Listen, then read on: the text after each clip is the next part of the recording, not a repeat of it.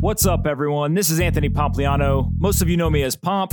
You're listening to Off the Chain, simply the best podcast in crypto. Let's kick this thing off. David Post is Managing Director at IBM Blockchain Accelerator.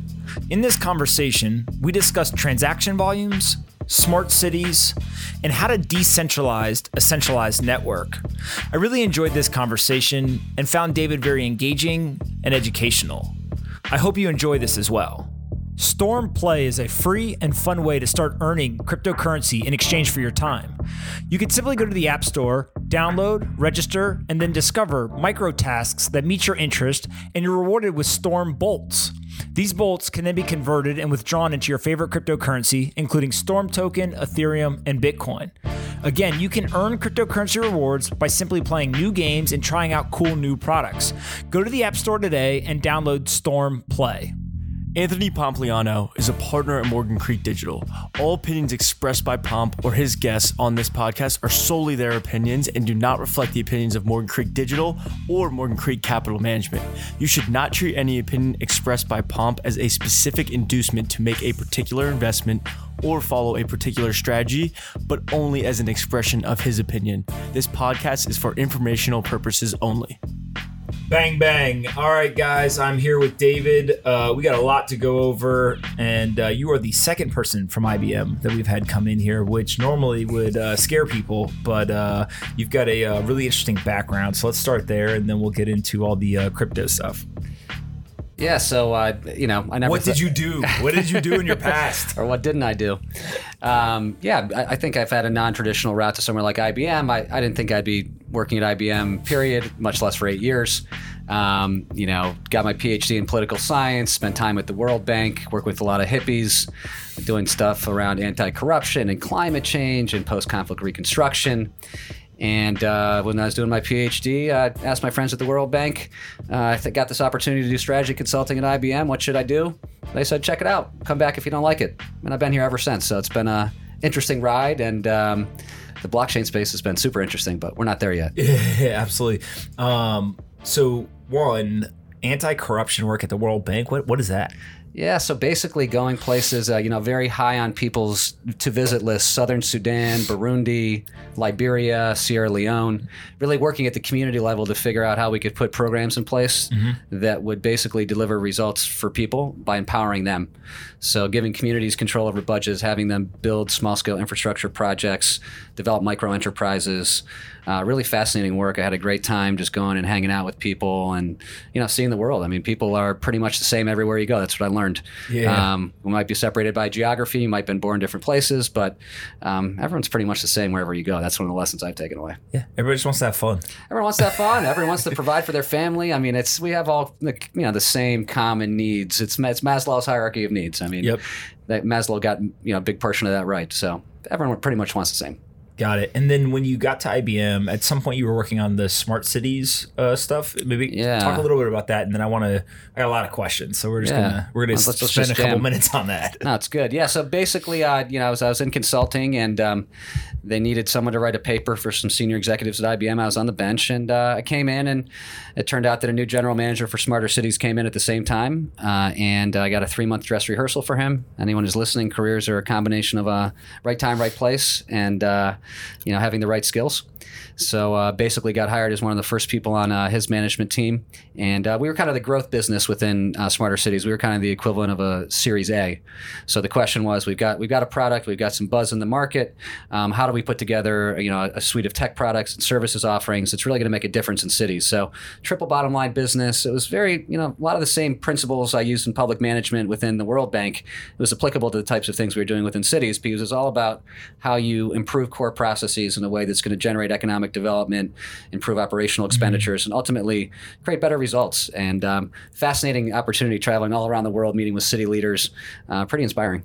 So let's talk about two different types of cities. Like when you guys go into something like New York City, right? So kind of a major metro, what are the types of things where you can use technology to drive, whether it's change or impact or however you kind of measure that, but like what does that actually mean in execution in a major metro? Well, if you think about a city, if you think about New York City, it's a city, if from an operational perspective, it's a city in name only.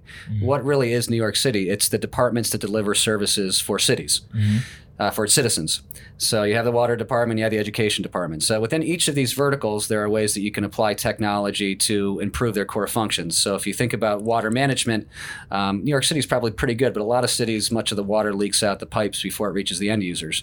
The traditional way to maintain those pipes is to send a crew on a predetermined maintenance schedule, basically to check if everything's okay. With technology, you actually don't need to do that. You put some sensors on the pipes, and the pipes will tell you when they're broken. Mm-hmm. So it's just a way of being able to use technology to act more proactively. If you've been listening to what's going on in the city council, people are thinking about congestion pricing. IBM pioneered some of that technology both in London and in Stockholm, and it's really decreased the amount of wear and tear on the roads, which obviously is good for the capital budget. All right, so let's talk about this, because in New York City, for those that don't know, they've now implemented a tax. I think it's like a fee proposed. Well, there's the one on. Oh, that's right. There's one on taxis, Ubers, Lyfts, like ride sharing. That I think it's like $250 or $275 just for getting in the car, right? And that's supposed to go towards the improvement of infrastructure. So that's just kind of a flat fee per ride. I think people were, hey, now I get in the taxi and it's immediately $5, right? It's a little bit different than when it was $250. But now the new one that is proposed, I think you're talking about, is essentially there will be higher rates or taxes for certain parts of the city that are most congested. Correct. And I'm guessing you've got the experience here. They're trying to use economic incentives to divert traffic from the most heavily congested areas. Is that correct? That's correct. And it's been very successful in cities like London and Stockholm and Singapore. They want to effectively provide you with an incentive to ride public transportation. Don't take your car into the busiest area of the city. The revenue that's generated, my understanding, I'm not an expert on this, but it'll go to the MTA. And so there's a benefit to the transit authority from this specific proposal. And there's also a benefit because if there's less cars, then there's less wear and tear on the infrastructure, which means you have to spend less money repairing the infrastructure. Absolutely. So that's the main idea. And so in that, talk about the technology that gets used and kind of the data. I'm assuming there's tons of data around just like what are the most heavily congested areas of the city, right? So that, and some of that's anecdotal. Like you and I probably could say in Manhattan, here's the places that suck to drive a car, right? But how do you use the technology and the data to come up with here is what that solution looks like, and if it's implemented, it will be impactful? I think there's two things you're trying to optimize if you're talking about what's the transportation sector. So if you're talking about congestion pricing, you're using license plate recognition. You have to have a billing system. That's the way you track who's coming in and how much they should be charged. And you charge based upon how many cars are in there already. So you have to have a sense of what the current situation is. That's how you set the pricing. For optimizing traffic within a city, you can do things like interconnect the traffic lights so they'll respond based upon the traffic patterns as opposed to a predetermined schedule. Once again, you're optimizing based upon data. So there's a variety of levers that you can pull if you want to improve the core functionality of a system within a city. Now, there's also ways that you can benefit from improvements or synergistic improvements between systems. So something like transportation data and economic development data. You might use transportation-related data to inform how you want, what's going on at various businesses, for example. So there's a way of triaging these data. You start by implementing something that improves an individual system. Then you try to combine one or more systems. Then you try to combine 1, 2, 3, 4, 5 systems. And it's still a journey. Things in the public sector obviously tend to take a longer period of time. I think we did really good work. That work continues, though. And I think that what you see in New York City, most recently with the proposal for congestion pricing, is very much about, that's what Smarter Cities is about. Yeah. And I guess, like, forget the underlying technology, whether it's blockchain, not blockchain, whatever, but just like from a user experience way, the idea that, hey, there are probably going to be autonomous cars in the future, right? I think that's pretty inevitable at this point.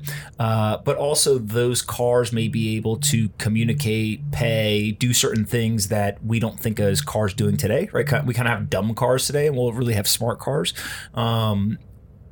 But to me, it feels like it's not just, I drive over something and I pay the toll, and the car somehow transacts with that sensor in the road, and now we don't have to have people sitting out in basically a phone booth, collecting tolls at the toll booth.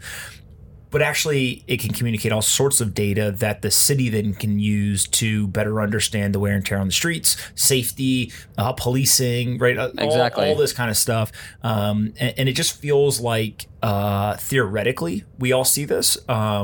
But how close are we from a technological standpoint? Like, is it something where it's more pipe dream than reality today, but over time the technology is going to improve and we'll eventually get there? Or are we actually pretty close to some of this stuff? I think that we tend to be impatient and we tend to really care about the here and now. So I think that if you look at how development occurs, and I think that technologically enabled urban development is one particular type of urban development. I think you're going to see it in stages. You're going to see it sequentially. So specific technologies will take shorter versus longer. So some of the core functionality or infrastructure you need for autonomous vehicles could do the types of things you're talking about, could tell us about wear and tear on the roads and things of that nature. It's a necessary but not sufficient condition to get to autonomous vehicles. So I think that, as in other areas of technological progression, you'll see stepping stones, and that will lead to a subsequent innovation. And that's how I think things will continue to proceed. Absolutely. And so after Smart Cities, you went and joined the blockchain team, or how did you get from Smart Cities to blockchain? Or were you just one day you woke up and you were like, I think Bitcoin's going to change the world. I'm all in. So basically, I was running sales for a portion of our public sector business. So government and healthcare is an area that I've worked in for a long time. And I was on my computer getting increasingly panicked that I hadn't invested in cryptocurrency earlier. And as I saw the boom happening, I began learning more and more about it. And when a job came available in the blockchain group, I thought to myself, wow, I've already studied this a lot. I'm ready for it. So I jumped at the opportunity to join the blockchain group. It's within large companies. Smarter Cities was an internal startup. Lots of fun. You get some of the benefits of being in a more nimble, smaller organization, but you also have the access to all of the good stuff that a big organization brings you in terms of access to clients and a platform for action. So I felt very much the same going into the blockchain unit. I said, wow, this is a cool place to be, and lots of potential to innovate and lots of ambiguity, which is what I really like. Yeah, absolutely. And so give me like an overview of what IBM's doing in blockchain, because my understanding is you actually have a couple of different teams working on different aspects, some internal, some external. Exactly. So there's three ways you can have a business in the enterprise blockchain world. You can sell technology, you can sell services, or you can build networks. Mm-hmm. So we have a team that's very focused on IBM blockchain platform, which is based upon Hyperledger. So you can access that in a multi-cloud format. So if you're on AWS, you can access it. Or if you're on our cloud, you can access it. We have a very active services organization. We've done over 500 blockchain services engagements. So that's working with big companies on various blockchain use cases or business models. And then we have blockchain networks. So IBM owns 3 blockchain networks. There's the Food Trust with Walmart and Danone and Unilever, and that's about the traceability of food from farm to store. And then there's TradeLens, which is with Maersk. That has to do with the provenance of shipping containers. So how do you move shipping containers more easily in a more digitized fashion throughout the global shipping supply chain? And then we have WorldWire. Shout out to Jesse Lund, who I know has been on this podcast as well, and that's about international currency transfers. So those are the networks that IBM owns. I'm managing director of our Accelerator, which is basically a program where we work with either startups and primarily small and medium-sized companies. When I say small and medium-sized, that could be $100 million in revenue, $300 million in revenue, and we work with them to build out new blockchain network concepts. So myself and my team, we manage basically like venture investors would, a portfolio of different networks where IBM has some type of an upside position, and we partner very closely with the management teams of those networks to both design blockchain business models based upon our successes and what we've learned throughout those 500 engagements, and also use IBM's client relationships to take new networks to scale. Got it. And as you're doing this, one of the things that you've said that I think is really fascinating is that there's a lot of folks in crypto specifically that are building decentralized applications, and they're really focused on the technology, right? And I've talked ad nauseum at this point about like, it doesn't matter how good your technology is, if people don't use it, doesn't count. That's right. That's right. Like the usage is more important than what the technology actually is. But you've got this interesting theory around like the aggregation of transactions or volume. Maybe explain a little bit more about what this theory is and kind of how it actually works in practice. Yeah, so basically, there's no shortage of blockchain ideas or crypto ideas out there, but there's a real shortage of ideas that have gotten widespread adoption. As you were talking, it made me think, if you look at why the internet has been effective, it's because it's been the layer upon which people are transacting in a variety of different ways, from sharing funny photos to buying diapers. So when you think about any platform type of business, the lifeblood of any platform business is transaction volume. And I think what I've noticed, especially in the public unpermissioned space, is that there's a lot of protocols that are built out there, but I don't really see any reason why you want to aggregate transaction volume on one platform versus the other.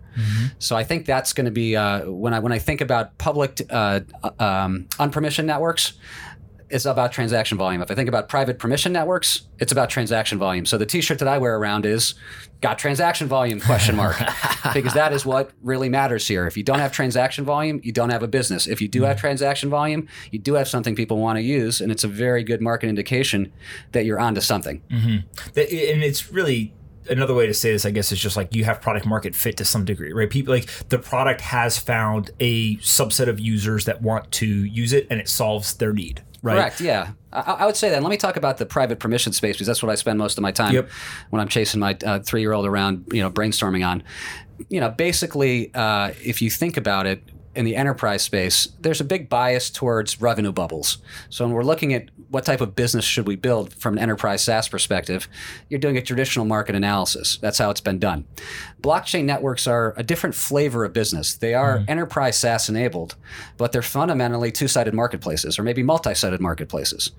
So the way that we think about it is not what revenue bubble you can basically go after first.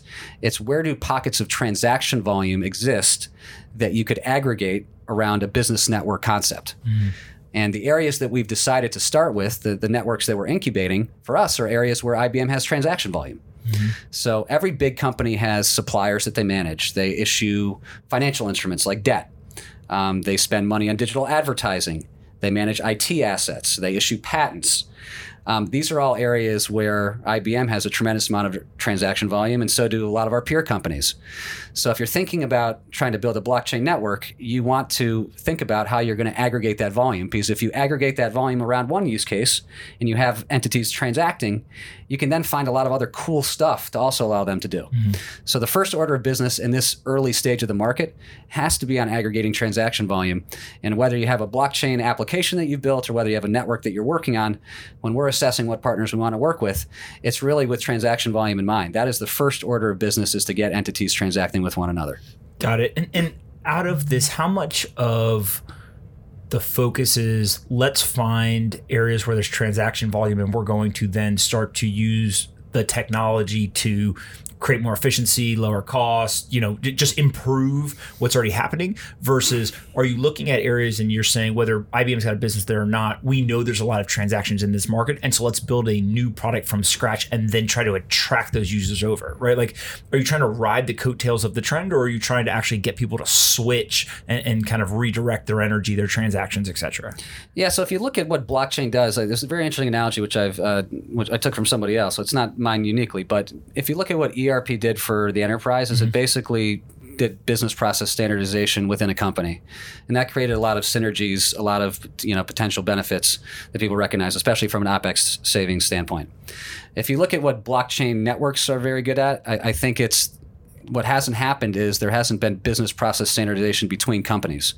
So when you're looking for a blockchain network, what you really want to look for is an application that you can build that's an extension to an existing system. So we're engaged in one around supplier management. SAP Ariba and Coupa are the biggest e-procurement tools out there. We've built an application around basically supplier identity. So it helps you with onboarding and validation. Right now, you have to prove yourself if you're a supplier to 8 different companies using 80% of the same data. Much easier to have an immutable digital identity on the blockchain, digital passport for suppliers. You can use it to transact with any buyer on the network. In this particular case, we built something that is interoperable with existing systems. It's just an extension. It's an additional module. And we built it on the basis of the fact that chief procurement officers, ours first and foremost, said this is a big problem for us. It's an issue. Existing systems don't really solve it as effectively as it would if it was in a network context. So let's find a solution where there's benefits on both sides of the fence, and there are clear benefits to buyers and suppliers in this instance. So in this case, we said, is it a good blockchain use case? Yes, it is, because we need to have the ability to permission identity. It's going to provide business benefits on both sides of the fence. Do we have internal transaction volume? Yes, IBM has tens of thousands of suppliers. Number three, is there a partner that we can find to work with? So you asked how we pick technologically where we go. We look for partners with mature blockchain applications that are enterprise ready, that can be taken to market within a year. And we pair that with the expertise we have in terms of designing blockchain business models and also aggregating transaction volumes from our client base. And then we partner together to build out a network. So the accelerator that we run is one feed into our partnership pipeline. Accelerator has two meanings. It's a program, but it's also kind of what we do. We incubate new ventures, and it's not theoretical for us. We have a very clear perspective on how you build out blockchain networks, and we're currently working with partners to build those out. Would it be fair to say that a lot of the blockchain work that you're doing, when you go into a vertical where there's already transaction volume, there's already people using other types of technology to conduct their business, and you introduce this new kind of, I think of it as triple entry accounting, smart accounting type stuff, right?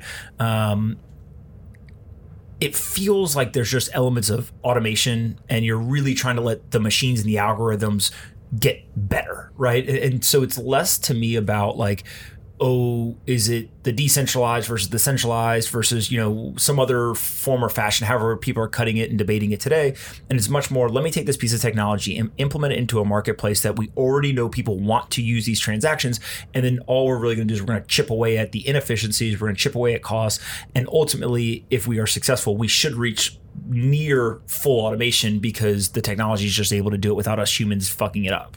Yeah, I think that more or less I'd agree with you. I think that what you want to do in these types of situations, you want to build something where there's a clear need, and as you said, you want to improve the efficiencies of processes. If you can standardize processes, whether that's buying a digital ad that will not be fraudulent, or it's tracking a computer, an IT asset from the time it's issued to an employee to the time where it's turned back in, there's just no process standardization. And if you can bring together an ecosystem of participants around a process and allow them to transact based upon the common data, and to do so using smart contracts perhaps in a more automated fashion, that makes life easier for basically everybody. What I think blockchain is very good at, and why I think it's going to be, it already is a huge catalyst for putting these massive B2B networks in place, which don't really exist at a meaningful scale. If you look at C2B2C marketplaces like Lyft or Airbnb or Uber or eBay, those are the marketplaces that have huge valuations, the C2B2C ones. There's not really B2B marketplaces out there at any huge level of scale. So I think that's what blockchain enables. It enables these ecosystems to come together because there's finally a method of transacting in a much more efficient way and a much more automated way. And as we go forward into innings 2, 3, 4, and 5, I think you're going to see, AI, machine learning get layered on top of the underlying blockchain data, and that's going to further improve the process, as will advances in how we design smart contracts, right? As that becomes more mature. So I think that's kind of where we're going. It's a situation where if you're shipping food internationally, you might be able to contract directly with the restaurant as opposed to having to go through 3 or 4 different intermediaries, because you have an identity that's on the blockchain as a buyer and a supplier of that particular food. So I think we're just kind of at the beginning, and as in any situation, as I said before, with the platform business, I mean, the only metric that matters at this juncture is transaction volume. That's it. See, it's so funny because I explained to somebody the other day that in many transactions, there's actually not one middleman, right? There's multiple middle kind of intermediaries, if you will. And those intermediaries usually get layered in at different times. They use different technologies. They don't talk to each other very well, right? There's all kinds of inefficiencies and stuff in there. And so if you're able to look at that transaction, you're saying, person A is transacting with person B, and we are going to design all of the technology to consummate this transaction from scratch in a holistic way, you're actually going to build it very differently than what it looks like when it's kind of cobbled together over time, right? And so it's this ability to almost like upgrade the transaction infrastructure to some degree. And it does feel like starting at the places where people are already transacting is much smarter than saying, hey, not only am I going to build new infrastructure and with new technology, I'm also going to then try to convince you guys all to do some kind of transaction you haven't done before. Yeah, exactly. Right? I think you're exactly right. And I think that what you're getting at is what we talked about before. It's business process standardization. So let's do it in the same way. Let's do it in a better way that connects folks in the value chain more clearly. For those in the ecosystem who are providing value along the way, let's incorporate them. So in the supplier management example, which is called Trust Your Supplier that I mentioned, we're inviting third-party validators to basically provide the same information that they do already, but just provide it in the context of the network as opposed to point-to-point. So if you can standardize business processes, it becomes really a way of bringing together the ecosystem. And I think that's what blockchain is really good at. And and then we can talk later about how things begin to decentralize. But I think if you think about decentralization and centralization on a continuum, 0 is maybe Ethereum and 10 is the U.S. Army. You probably have to start these types of networks at a 7 or an 8 in terms of being centralized, and over time, hopefully, get to a 5. But if you can do that, I think you'll be in a really good place. Yeah, because your thought here is basically if you can aggregate transaction volume for whatever it is, then what you do over time, whether that's semi-centralized or fully centralized, however you have to do it, the transaction volume is the most important thing, is the most defendable thing. It is the moat. Correct. And then once you have transaction volume, then you can start to decentralize, and decentralize is a scale, right? In terms of you don't go from fully centralized to fully decentralized overnight. You may actually take a transition there over months or years to do it. But again, you've got the most important thing. You've got the transaction volume, and then everything else is kind of ripping parts out of the plane as you're flying. 100%. Everything follows the transaction volume. So if I was giving advice to people, let's pick a use case that's going to allow you to aggregate transaction volume, and tell the entities you're working with, the folks in the ecosystem, this is the first step. Yeah. Because we can't generate additional business benefits unless we already have the ability to transact easily. So use case 2, 3, 4, and 5 in the networks we're working on will follow soon thereafter. And we will decentralize some of those decisions to folks who bring the initial volume to the network. So the initial volume on a network is the most important volume by far. And the commitment we make in some of these networks that are run by partners is that the governance board will make decisions on the product roadmap. So it's also interesting philosophically. It's a new type of business because you want these to be informed by your users, and you might make decisions that are not the traditional revenue optimization decisions. You may make the decision to build out a product roadmap in a way that's not most lucrative, but it best satisfies your members' needs. So I think maybe this is another way of saying is you can kind of adhere to some of the ethos of decentralization, even if some things are centralized. It's a matter of what decision rights are kept in-house and which are decentralized, and there might be a hybrid approach here. Got it. And I guess, how does Bitcoin fit into all of this, right? When you think about something that got started in a highly decentralized kind of digital currency, right? So the transactions are there, decentralization was at the core from the beginning. It has a lot of the elements that you're talking about, maybe just sequentially it did it differently. How do you think about that in comparison to what we've been talking about? Yeah, I think it's really interesting. Obviously, the movement of financial value is one use case on top of blockchain of many. But I think that if I was to give you a 5-year view or maybe even a 10-year view, I think that you might get to decentralization and massive aggregation of transaction volume around other types of use cases beyond the exchange of financial value in a slightly different type of way. So you could imagine that private permission networks would start out and they might be interoperating with the public blockchain, so there might be a hybrid approach here. And they begin to aggregate transaction volumes in the kind of way I've been describing them. And over time, the way they decentralize is actually by incorporating crypto economic principles into how the network is governed and how it's run. So this is kind of something that came out of our Accelerator program as we were talking ideas back and forth. I used to think I thought last year that tokenization and crypto economics would be in the enterprise space in the next couple of years. I think it's further down the road, but I think that once you begin to introduce those dynamics, after you have that transaction volume already in place, it then provides the impetus for truly decentralized networks where you can begin to build dApps where you have users in place and the ecosystem will already be there. So I think that maybe Bitcoin might have started us on the road on one particular use case, but the way that we get to scale might be going about aggregating transaction volume a little bit differently to start, but incorporating some of the same common principles over time.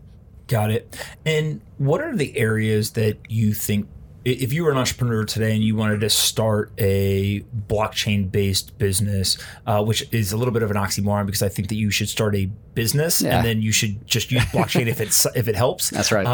But if you were to do that, what are areas maybe that you think are interesting that IBM wouldn't go to, right? Like, are there certain things that you guys have identified? Hey, this probably does work. It's just not ideal for us. I wouldn't say that we've looked and had an analysis like there. I think that basically, if I was to give advice, it would be that you got to remember that if you believe what the analysts say and what our internal market development people have assessed, is that 90% of the profit pools in blockchain over the next 12 years are going to flow to network owners. So it's a $1 trillion opportunity at network level, which we consider to be an app store, and it's a $100 billion opportunity in the technology and in the services. And I'm not that good of a mathematician, but $1 trillion is a lot bigger than $100 billion.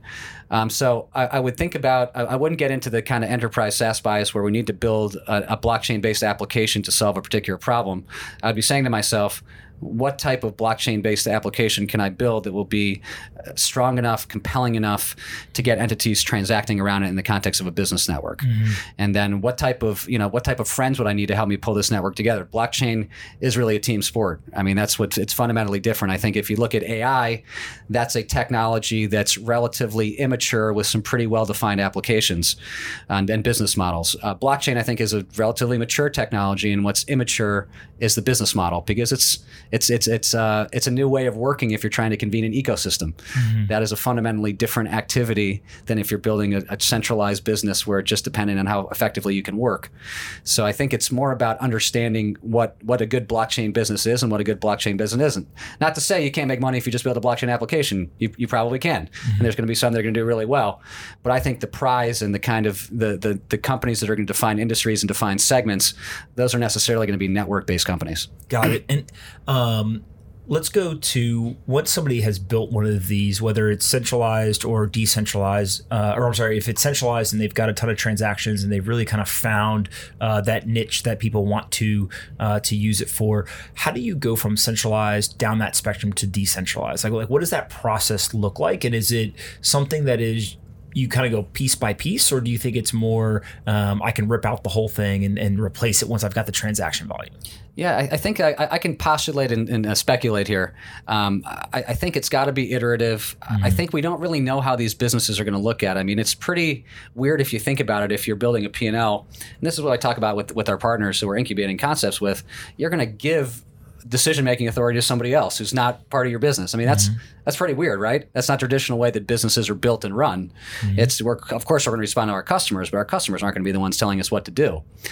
So I think that there has to be some level of product maturity. You have to have some level of functionality, which then unlocks opportunities for entities within the ecosystem broadly defined to kind of build their own stuff on top of a data layer that you have effectively established.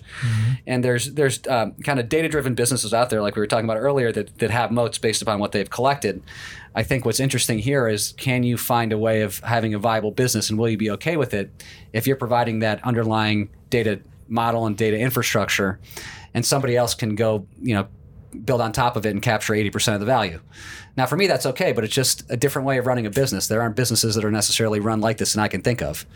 And I think that's what is super exciting about this space, because there are a lot of exciting question marks and a lot of exciting opportunities to do innovative things, because I think we are treading new territory here. For sure. What's the ideal business for you guys to work with, right? So transaction volume, you got it, right? But like, what do those look like? Are those big? Are they small? Does it not matter? Kind of, I don't know if you can even give an example of some of that you guys are working with, but just, I think there's a lot of people out there who, whether they're right or wrong, think they have a lot of transaction volume, right? Right. But I'm assuming that's not the only criteria. So like, kind of, what are those other pieces of criteria for what you're looking for? So we can actually help find the transaction volume. That's what I have a team of people who work on, is partnering with management teams to identify transaction volume and help aggregate it. So what we're looking for is partners with mature technology products, number one. So it takes a long time much longer for IBM to build a technology product than it does for a startup. So if we want to get a network within 1 year, which is our typical incubation schedule, a network in production, we've got to find partners with mature technological assets that we can use. The second, I think, part B is if you have a built-in ecosystem or you have built-in transaction volumes or customer relationships, that also makes the ability to convene a network much easier. easier. So we have a partnership with MediaOcean, which is a big company in the ad tech space. It's about payments reconciliation and advertising, and the digital advertising value chain, which is very complex, a lot of inefficiencies. So that's a company that's very well established. They've got a high valuation already, and they have a built-in network of potential members of the ecosystem that we will complement, and we'll jointly work together to build out and scale this network around payment reconciliation in the ad tech space. So we've worked with them. We've worked with Series A, Series B type startups. We're very comfortable with that as well. What we have, which takes a long time to build and is very expensive, is a distribution channel. So we have client relationships, number one, and number two, as I said, to the extent that IBM can bring its own transaction volume to the network, it makes other large companies especially much more comfortable bringing their own transaction volume to the party. So we approach things like venture capitalists. We got to work with good companies. They got to be strong founders, good technology products. Got to be cool people also, because we like to have a lot of fun. And then we have our methodology for getting this from product to network within a year. And how, outside of the blockchain team at IBM, what's the general sentiment? Do you think that there's, in my experience, there's some people who love it, there's some people who hate it, there's some people who are kind of neutral? Do you feel like maybe there's a skew to either side of that? Kind of, what's the general sentiment inside of a large corporation like that? I think large corporations are highly diverse, and a lot of it depends on the people we work with and the team you work with. If we talk, we use the New York City example, saying it's really the agencies that make up the service delivery capabilities. That's what New York City really is. I mean, it's the same with IBM. It's a company made up of people doing different types of things, and I think if you are willing to take advantage of opportunities that are presented with you and create things, it's a very interesting place to work. That's other people might have a different opinion. Yeah. But I fundamentally think, and this gets back to something that I wish I would have brought up in the cities thing. Gets back to our philosophical questions about people. But as I was in the cities business, what was so interesting for me, it was really a really simple lesson, but really profound, is that to make a big difference in the world, whether it's in technology or in politics or whatever, it's just a bunch of people sitting down and saying we want to do something a better type of way. So it fundamentally comes down to people wherever you are, and I feel like if you're working with good people, you're probably pretty happy, because you're probably doing some cool stuff. You got a shot for sure. Before we wrap up, rapid fire set of questions. Yep. What is your most controversial thought in Bitcoin, blockchain, or crypto? The thing that you believe that everyone else would disagree with you on? That's a good question. I only ask good questions. That's a very good question. Okay, it's probably this. It's probably a new idea. So it's probably that crypto economics are going to come in and allow private permission networks to decentralize. I think that's probably one that most people. So the idea that the private permission blockchains, as they stand today, are unlikely to be the final state, like the final state of them, and there's actually this evolution to a decentralized permission or a decentralized blockchain in the future. Yeah, I think so. And then the other one might be that I don't think there's lots of public protocols out there. I think that there's going to be very few that survive, because most of them are not going to be able to get that transaction volume. I think there's let's call it 3,000. I may be wrong on that. How many do you think is? Are we talking like 2? Or are we talking 20? Probably 200. Under 10. Under 10. Okay. Yeah. All right. That I don't actually think that's that crazy, right? What if there was like 80 to 90? I think internet-related protocols, and we ended up with basically 5 that matter to the most part, right? So that makes sense. Okay. What is the one regulation that you would change or improve if you could? Well, it would I think clarity from the SEC on what constitutes a security is something that everybody's eagerly awaiting. Yeah, I think that's fair. Okay, what do you think the most important company in crypto is other than IBM? Most important, really good. These rapid fire questions are good. I've done this a couple of times. Yeah, you have done this a couple of times. That's a good question. I mean, I really don't think I have a perspective on that. I think that for me, if I look at the crypto space especially, there's not that much differentiation that I can see. I mean, of course, there are protocols that, the early leaders right now that have got adoption, but in the crypto space specifically, I'm still waiting to see how a protocol will aggregate that transaction volume, because whichever one does, that's where the value of the cryptocurrency is going to go up. Do you think it's possible? So let's dive into this a little bit. Bitcoin, for example, there's a whole bunch of people, I think, that believe Ethereum has certain functionality that makes it best suited for all the smart contracts and certain types of transactions. There's another group of people that believe, well, all of that can just be built on top of Bitcoin, kind of layer 1, layer 2 type, different scalability solutions, et cetera. do they coexist? Do you think it's actually like, hey, the transaction volume is going to flow to one chain and it may be on different layers of that chain, but really there's like one big winner and then there's maybe 4 or 5 other smaller ones? Or do you think it actually is those 4 or 5 winners are kind of more coexisting together in success? I think that I would like to see protocols get more specialized. Okay. And what I mean by that is I'd like to see, I have to thank Adam Mastrelli, who's on my team, for opening my eyes to this. When I went to Multicoin last year in October, I was thinking to myself, why, as an enterprise person, of course, I mean, IBM's working with Stellar, we're working with Sovereign, so we have some interactions with public chains. I mean, why is this important for me if I'm building private permission networks? And after talking with some people there, I think I came to the conclusion it's important because to the extent that layer 2 functionality can be integrated into layer 1, public protocols can provide tooling that's really helpful for me if I have a private permission network. Mm-hmm. So I think that if protocols begin to act less like infrastructure as a service and more like platform as a service, I think that those have a better chance of being successful. I think also that, and maybe this is my enterprise bias, but protocols that can get high level of comfort by big enterprises that have a lot of transaction volume have the opportunity to become the overall winners because volume is still concentrated, especially in some of the use case areas we're talking about amongst entities that create a lot of that volume. Mm-hmm. So I think it's going to be, I'm not sure who the winner will be, but I think there has to be some more differentiation at layer 1 in order to really separate what's going to be the standard from not. I think that there may be a bias right now in the crypto space towards kind of what's existed, which is normal because we all have a status quo bias. We're humans. Mm-hmm. But it'd be interesting to me is, what would a Bitcoin derivation would be that would have that layer 2 functionality, and could you use Bitcoin as the modicum of exchange within the context of that network? So I think that there are definitely things that us in the enterprise space can learn from the crypto world. My impression is that there's not that. I think that people are slowly, I think it's kind of happening this year in the crypto space, saying, okay, there's some lessons we can take from enterprise. So I think it's necessarily going to be the cross-pollination, or the cross-pollination is not a word. It is now. Let's put that in the dictionary. Perfect. That will lead to this kind of innovation, and I think it's going to be something like what happened with cloud. There's public cloud, there's private cloud, there's hybrid cloud. So it's going to be, what is that hybrid? What does that Frankenstein look like? Yeah, that's what probably will turn out to be the early leader. Got it.